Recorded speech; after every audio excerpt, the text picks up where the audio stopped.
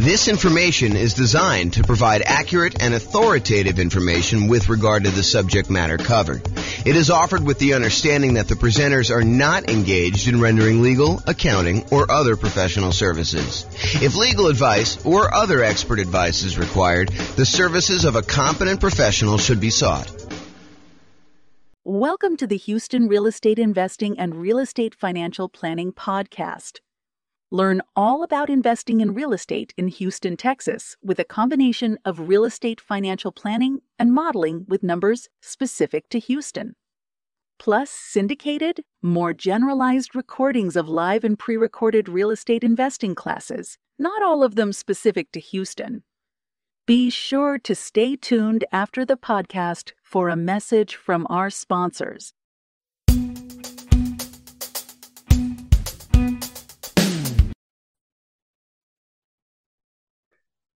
Welcome, everyone, to the Investor's Source, your source of all wealth and wisdom. I am here today. I'm Dave Goldberg, president of Investor's Source.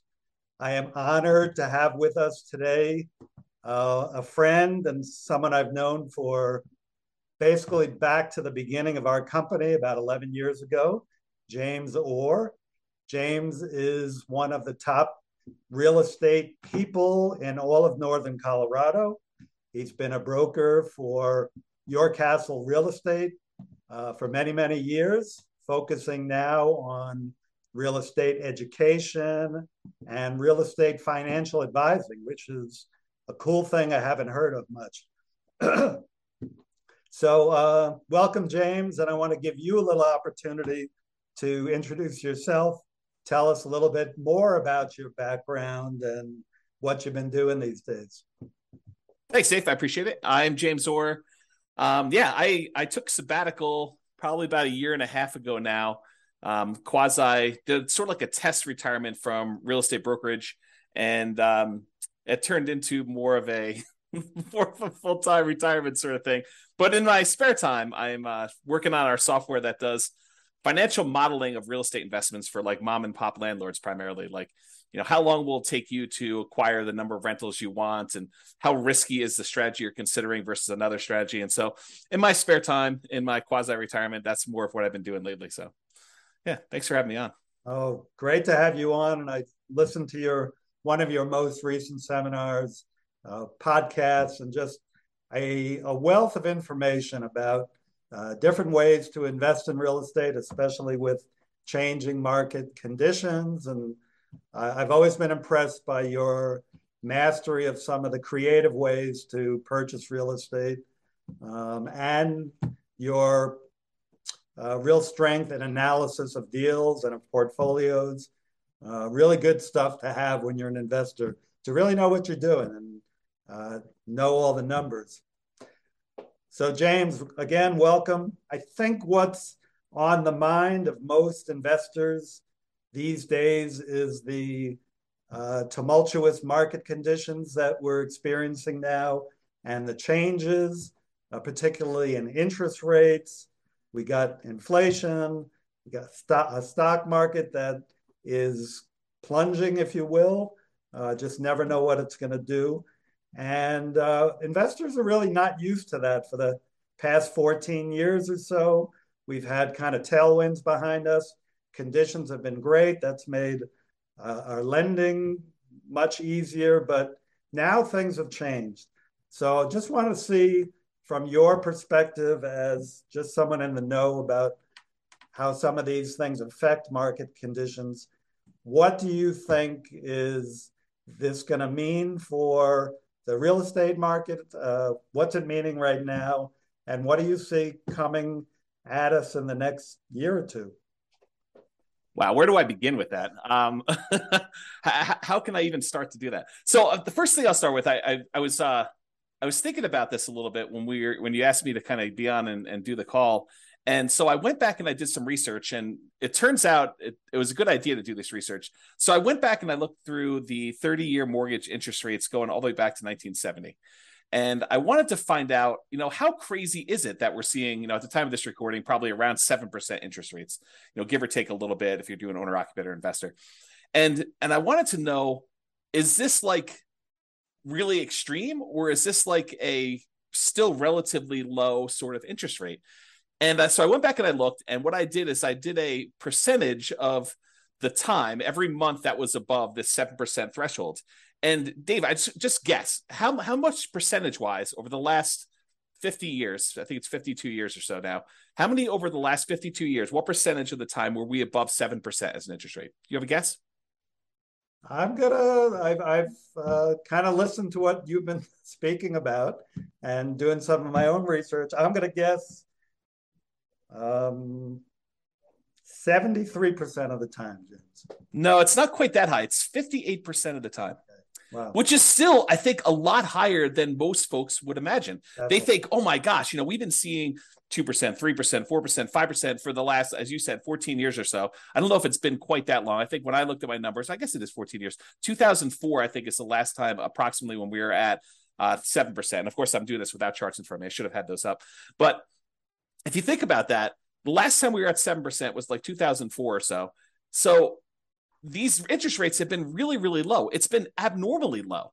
And so we've been having this, I don't know, almost like opposite of a perfect storm, a perfectly beautiful day, where property prices have been going up, rents have been going up, interest rates have been going down. So even though property prices were going up, interest rates were going down, which meant for a while, properties were still on sale, even though the prices were higher than they were before. If you kind of think about what your monthly payment would be when you're buying the property, it's actually less than if you had bought the property the year before, right, which is crazy to think about.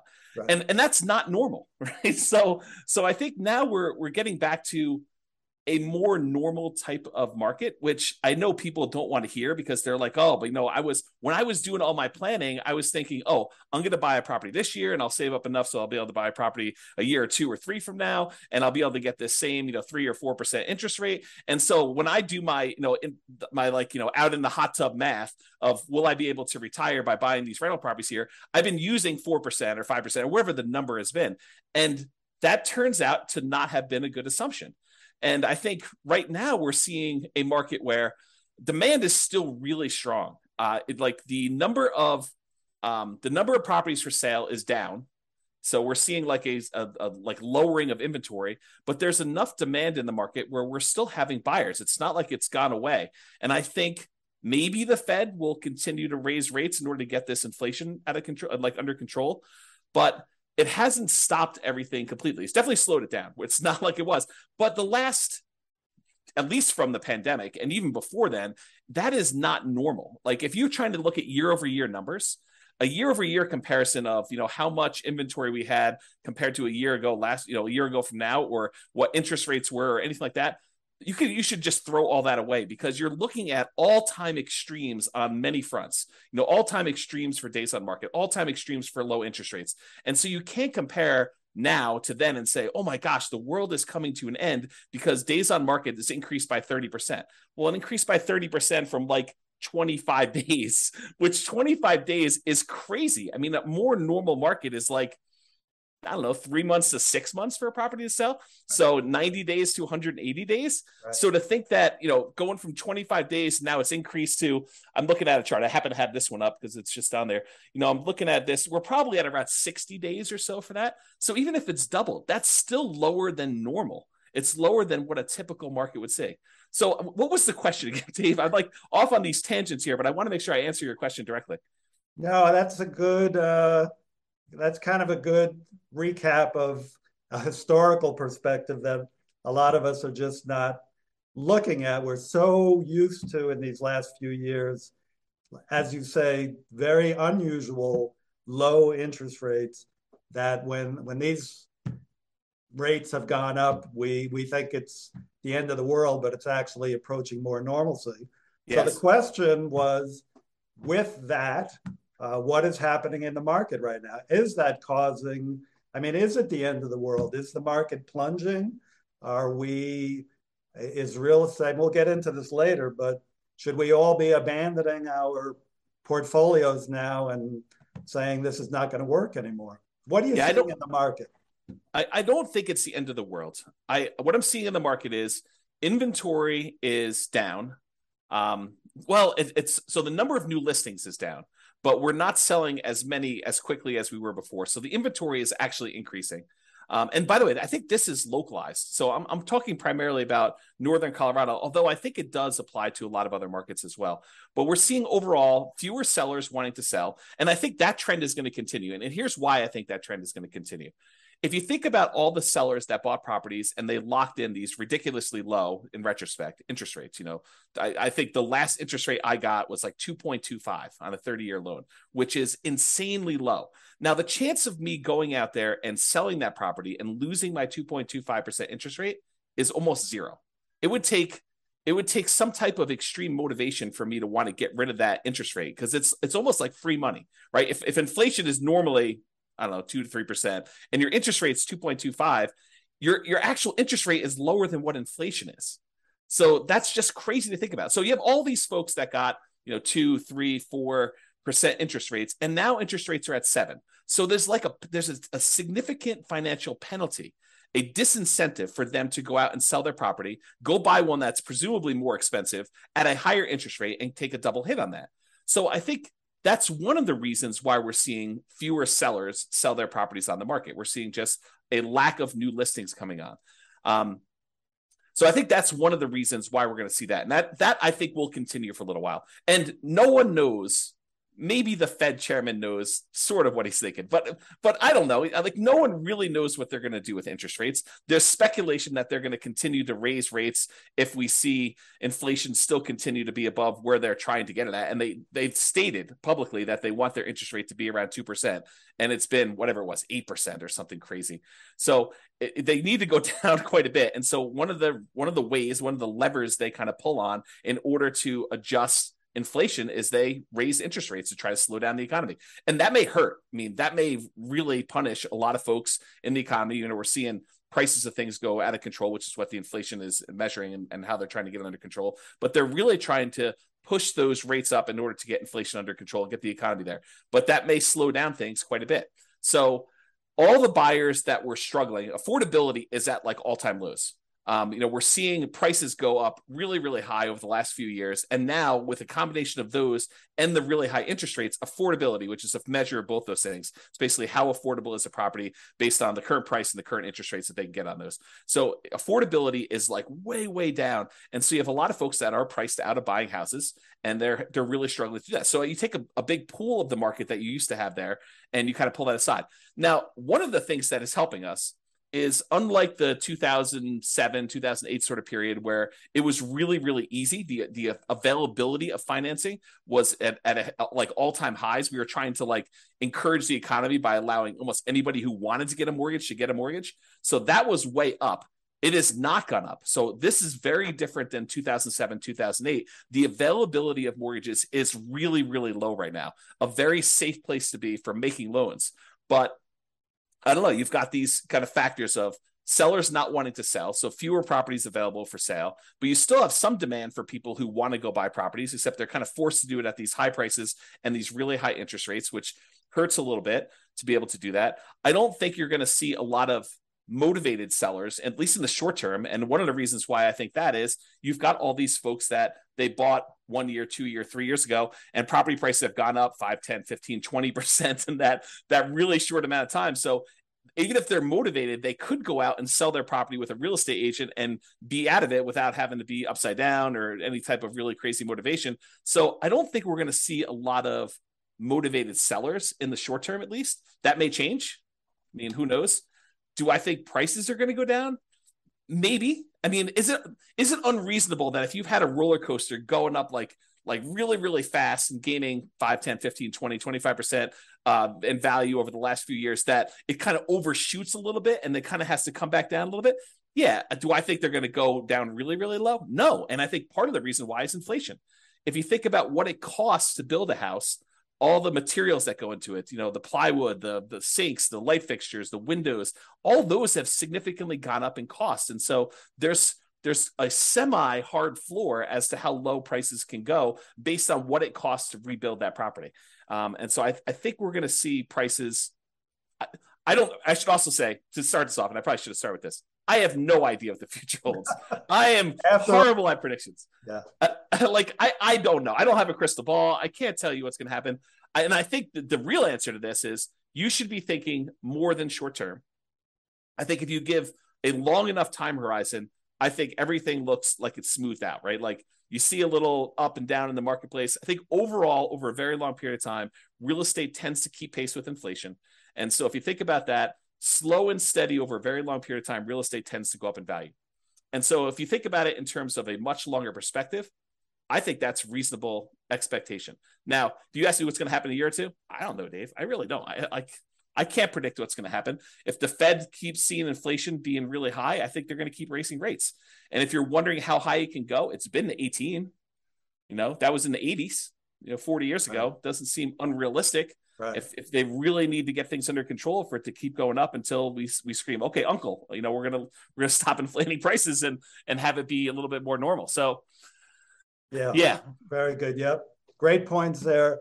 I think it's pretty well known that if the Fed keeps raising rates and keeps raising them, that is absolutely going to create a dip in prices because the affordability, as you talked about, just gets the affordability is so hard or so low that people just can't buy. And the only way they're going to buy is to buy at a lower price. Well, so I do want to comment on this. If you study history, you will learn what they did back in the 80s when we saw these 18% interest rates. Do you remember what they were doing back then, Dave? I was young, kind of like you were back then. Okay. Yeah. So if you go study history, we had all these types of taking over debt or doing wrap financing or things like that, where sellers were then saying, okay, we realize 18% interest rates are really hard. Only some people are going to be able to qualify for those. We'll go ahead and we will carry back financing for you.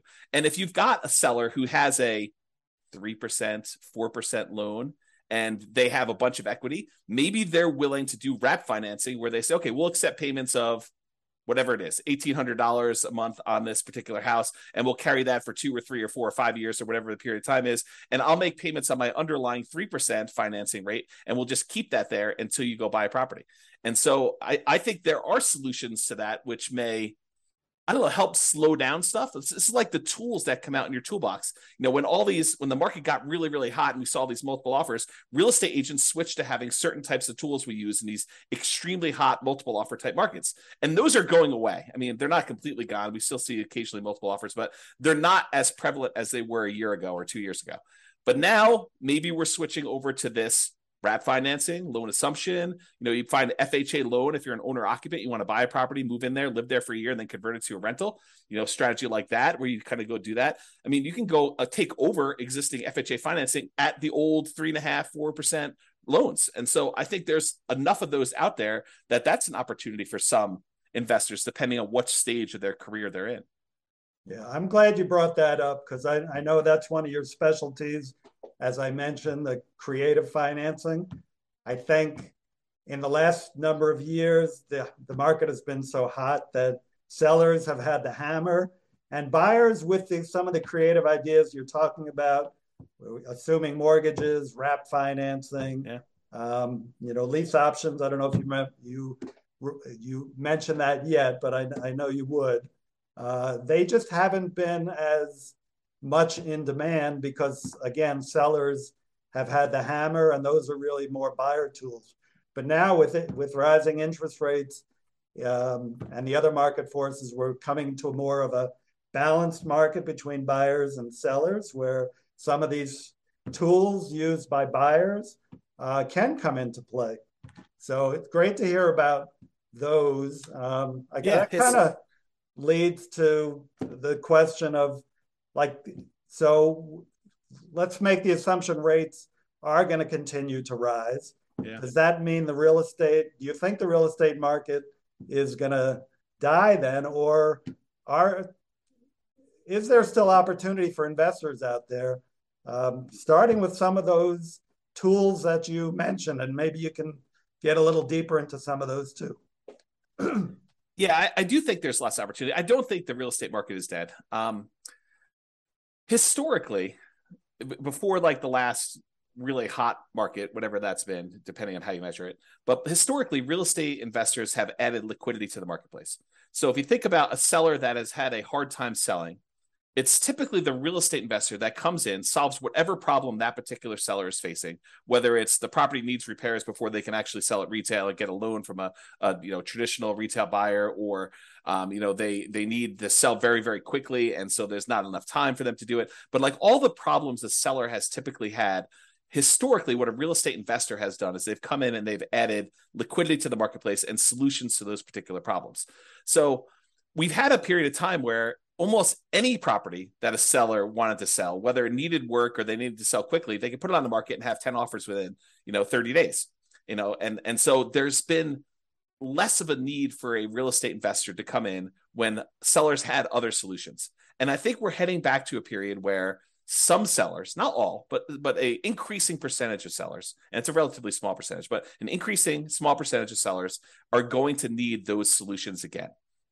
And now the other thing that's kind of interesting is we as individual mom and pop, real estate investors are not the only people in this space anymore. There are large companies that are doing these iBuyer programs where they'll come in and they're advertising very heavily, and they'll come in and they'll buy a property and they'll immediately put it on the market and resell it or something like that. But I do think that there is room for mom and pops to come in and offer niche solutions, especially in markets where these iBuyer type companies are not in. So I think, yes, in the more traditional sense, all these creative solutions and trying to buy properties at a deep discount where they need to come in and do work and they have enough room in there to hold the property for 3 or 6 months or whatever it is in order to get the property sold, and opportunities to use money like yours in order to be able to go buy and fix and flip properties. I think those solutions are still available, and all the creative ones are available as well. And then I think the like meat of the market, because I think just looking at the numbers, there are more mom and pop landlords, people that are buying properties for long-term rental, than there are people doing fix and flips. I think the numbers are skewed more toward buy and hold. And you could correct me if I'm wrong on that, but that's my gut feeling in the marketplace, is just number of transactions that happen based on one or another. So the question that becomes, are mom and pop landlords, people that are buying properties to rent out, are they have an opportunity in our upcoming market if interest rates stay where they are? And I think yes, but there's a whole bunch of caveats to that. Number one is you have to look at the investment more than just cash flow. There's a school of thought, there's a large group of people out there that believe that cash flow is everything, and that you don't buy a property unless it has cash flow. And that's the only reason you buy a rental property. And you can make almost any property cash flow if you put enough down. So like if you came in here and you put 20% down in our marketplace and you tried to buy a rental property with our current prices and our current interest rates and our current rents, most of those properties with 20% down are going to be negative cash flow. They're going to be negative cash flow even if you take into account the tax benefits of depreciation. So when you look at those two, they're going to be negative. But if you increase the amount you have down, if you go from 20% to 25% to 30%, 35%, eventually, even if you get to full 100% down, you buy the property all cash, you then get cap rate. Cap rate is the net operating income divided by the purchase price, which is the amount of cash on cash return you're getting on a property that's free and clear. And so if you think about that, the more you put down, the closer you get to cap rate. Right. So your cash on cash, you put 20% down, maybe negative, and maybe, negative 10% cash on cash. You put 25% down and maybe negative 5% cash on cash. You put 30% down and maybe 0% cash on cash. You're break even. Put more than that down. Now it's sort of like, whatever it is, 2% cash on cash. Eventually, if you put 100% down, it gets to what cap rate is. And cap rate on a property might be, 4, 5, 6, 7, 8, 9%, depending on what market and what type of property you're buying, somewhere in that ballpark. So I think you need to look at the overall return you're seeing on that investment. And that would include a speculative guess as to how much appreciation you might get. I think you need to look at that and say, my best guess is over the long term, I'll see about 3% a year on a property, just kind of guessing there. You have to look at what amount you're paying down on the loan if you got financing. So your debt pay down portion of it, that tax benefit of depreciation, and the cash flow you're seeing on the property. And if you add all four of those together, and technically you're supposed to include the return you're getting on the reserves you set aside for owning a rental property. I should punish myself, slap myself for not saying that, but really it's those five. It's the 4 from real estate and then the reserve money you got there. But if you add up all those and to say, okay, I'm getting, let's say it's 0% cash on cash, maybe 3% from my depreciation amount, maybe 3% times 5 because it's leverage on the appreciation, so that's 15, and then maybe your debt pay down. I know if you put 20% down on a property, the return you get on that 20% down payments over the course of the life of the loan is about 5.51% per year. If you put 5% down, you do like a nomad property, it's 10.51%, but that's a different discussion. But if you look at all those together, you're probably looking at, around 20% overall return, even though your cash flow might be negative. Well, if you think about that, Dave, how bad is a 20% return on investment? James, that's still a good return in anybody's book.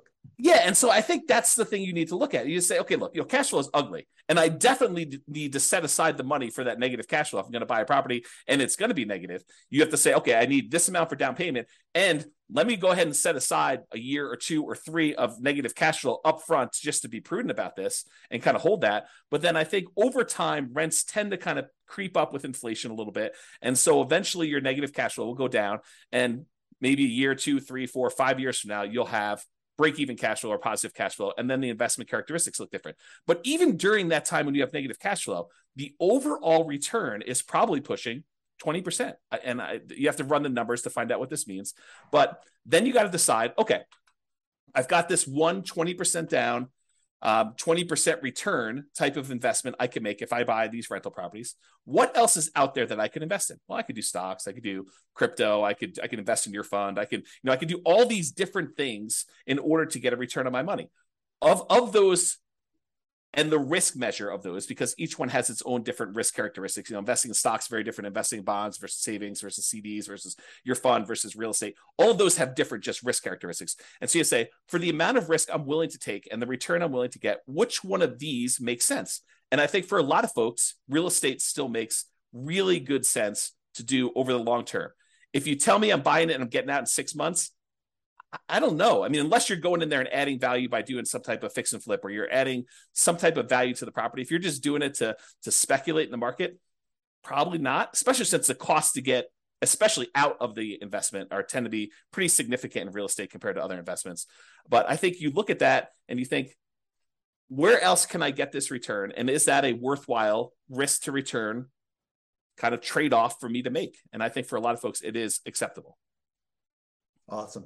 Of course, my fund is number one, but real estate is a close second. Actually, I've invested in both and done very well in both.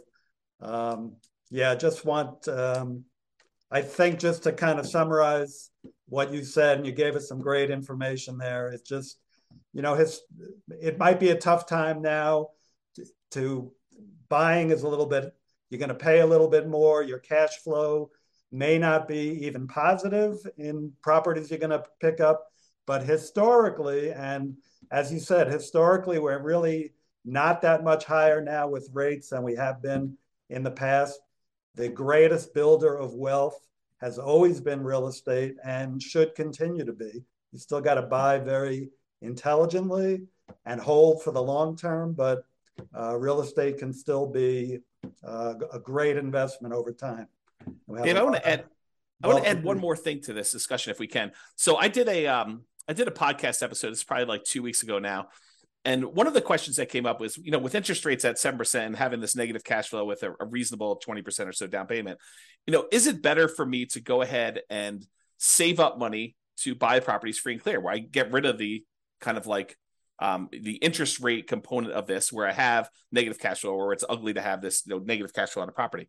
And so I went and I did some analysis, and for just this one kind of sample case, it's a reasonable person saving 15% of their income. I figured out how long it would take them if they saved up 20% down. I did 15%, 20%, and 25% down. But for the 20% down number, I had them save up 20% down, buy a rental property, save up another 20% down, buy another rental property. And I figured out how long it would take them to be financially independent. Then I had the same exact person saving the same exact amount of money, buying the same exact property, but instead of putting 20% down, they saved up until they had to buy the property free and clear, where they didn't have any mortgage on it at all. And so the question I have for you is, how much longer did it take the person who is saving up to buy properties free and clear to be financially independent as the person who is putting 20% down and buying leverage rentals? What do you think the difference in time it took was? I'm going to guess 1 year, James. Oh, so you must have seen my presentation. I did. See? It's so surprising to people when I tell them. I was blown away by that. Right. It's so I'll say it out loud so that everyone can be very clear of what we just said. The person who saved up 20% down, bought a rental property, then waited until they had another 20% down, bought their next rental property, and they kept buying those rental properties as quickly as they could until they got up to 10 rentals. And then how long did it take them to get to the point where they had enough money coming in to be financially independent, versus the person who saved up and bought the property free and clear with no loan at all? And it took them like 20 something years to buy their first property to be free and clear. And then the next one was much, much faster because they had a lot of extra savings from that one rental property. But it only took them 1 year more to be financially independent than somebody who is buying the rental properties and buying them with 20% down. And I think that blows people's minds. So if somebody is out there thinking, it's really hard for me to pull the trigger in this market, just save money. Invest in something else, invest in your fund or invest in stocks or whatever makes sense for you in the meantime, while you're waiting to save up your money. And then when you're ready to buy a rental, whether that's buying a property that's free and clear or buying a property with 50% down where now it does cash flow, or 30% down, or whatever the numbers make sense. But don't stress out. It's not that much longer for you to be financially independent if you take your time and you save up and you buy these properties free and clear. And the risk dynamics of a free and clear portfolio, very different than the risk dynamics of someone putting 5% down or 20% down or 25% down and buying rental properties. So a lot of good points there for people think highly leveraging is the way to go. And I'm not going to poo-poo that because I did that, but I've also done the strategy of buying and paying down properties and having them free and clear. And that for me and other investors I know has worked really well, getting properties paid off. Yeah. So looking to wrap up now, I think, again, what's on the mind of a lot of investors, James, is like, how is what's happening now different than what happened in 2007, 2008? How would you describe what's different? I mean, you started explaining that already, that, conditions are different now, but maybe you can wrap up with that. Do you think we're heading into another 2008 or are things different now that we're not going to see a crash and maybe more of just a leveling out of the market? Yeah, so I can't predict whether or not we're going to see a crash or a leveling out. I really don't know. And I would have thought, if you had asked me, like right when the pandemic was hitting, what was going to happen in the real estate market, I would not have predicted it's going to go up for this 30% in 3 years or something like that. I would not have thought that at all. And so my prediction skills are very lacking. I will tell you, looking at the numbers, the real estate market is very different than it was in 2007, 2008. So the number one thing I could think of off the top of my head is the availability of credit to people with questionable credit scores is very different. Like, we were giving loans to almost anybody who wanted a loan at that point. And we were giving a lot of them, nothing down or, 3%, 5% down loans to people that probably shouldn't have been getting loans at all. And then on the back end of this, we were basically packaging those up, calling them A+ type of loan products and selling them, securitizing them on the market, which was another issue altogether, because then we had all those fail and it kind of compounded. Derivatives and things like that. Yeah. And so I think that's very different than we saw before. I don't remember seeing us have this massive of a run up leading into 2007, 2008. And we have here. So a lot of the folks that bought a property, even 2 or 3 years ago, they've got a huge cushion of equity. In fact, if you look at how much equity we have now in our properties as a whole, like this, the whole country, I think we're at all-time highs. I think the amount of equity we have sitting in our properties right now is at all-time highs, which was not how we were in 2007, 2008. And so the question then becomes, well, how does, having our credit criteria, the availability of credit to people, be really, really low and have really good underwriting standards for those that are trying to get loans. So that's a much safer position than we were, that many years ago. And the fact that a lot of people that were motivated to sell before, that, if they needed to sell, they probably could still sell and actually break even or come out of it with a little bit of profit in it, that they'd still have this or be able to borrow against it if they need to kind of hold on to some stuff. Having that be different, what impact does that have moving forward, even if rates get much higher than they were in this kind of like pre-2007, 2008 period? And I think that that's going to make a big difference. I don't know if it's going to save us from whatever might happen. I mean, because I'm sure we could screw it up if we wanted to, right? There are things the Fed could do. There are things that we could do as a group to kind of make this go ugly. But I think overall, it's very different than it was in 2007, 2008. And my best guess is that even if we do see a softening or slowing down of appreciation rates or giving a little bit back, I don't think we're going to see a massive kind of decline in the market like we did then. But who knows? I really don't. Thank you. Yeah, just to add to that, from a lender point of view, as you said, the availability of credit is not as great. The underwriting standards, there are no doc loans. Maybe some are doing those, but those are not really part of the picture anymore. You've still got a housing shortage right now that really began back in 08 when people stopped building, and they've never really caught up. And you have, like in areas like Colorado, still high desirability, which is going to keep people coming and propping up those prices. And, you know, as you said, people who have low interest rate mortgages and they're looking to sell, they're not going to drop their price too much and go into a higher rate mortgage for what they're going to potentially buy if they've got this 2 or 3% mortgage on a house that they're in right now. They'll probably drop a little bit, but be reluctant just to dump something and then get into a much higher interest rate mortgage. So great points, James. Hey, thank you so much for enlightening us. You know, just a takeaway is that it feels like even though things are changing in the market and it might be softening, don't seem to be heading for a major crash, but you know, you never know what's going to come down the pike. We got to just be smart investors and keep being really vigilant about what we're investing in.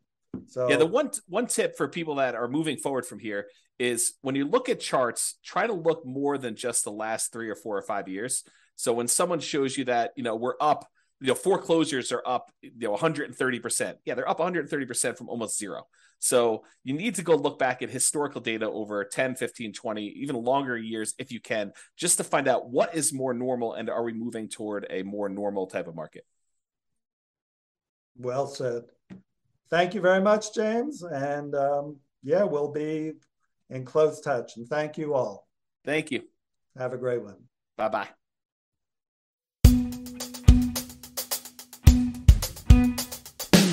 With home prices up, mortgage interest rates up, and rents up, but not quite enough to counteract the higher prices and interest rates, cash flow on rental properties in Houston is harder than ever. Book a call with the Real Estate Financial Planner to apply our proprietary 88 strategies to improve cash flow on your rentals. See the show notes for a link to schedule your call and improve your cash flow today.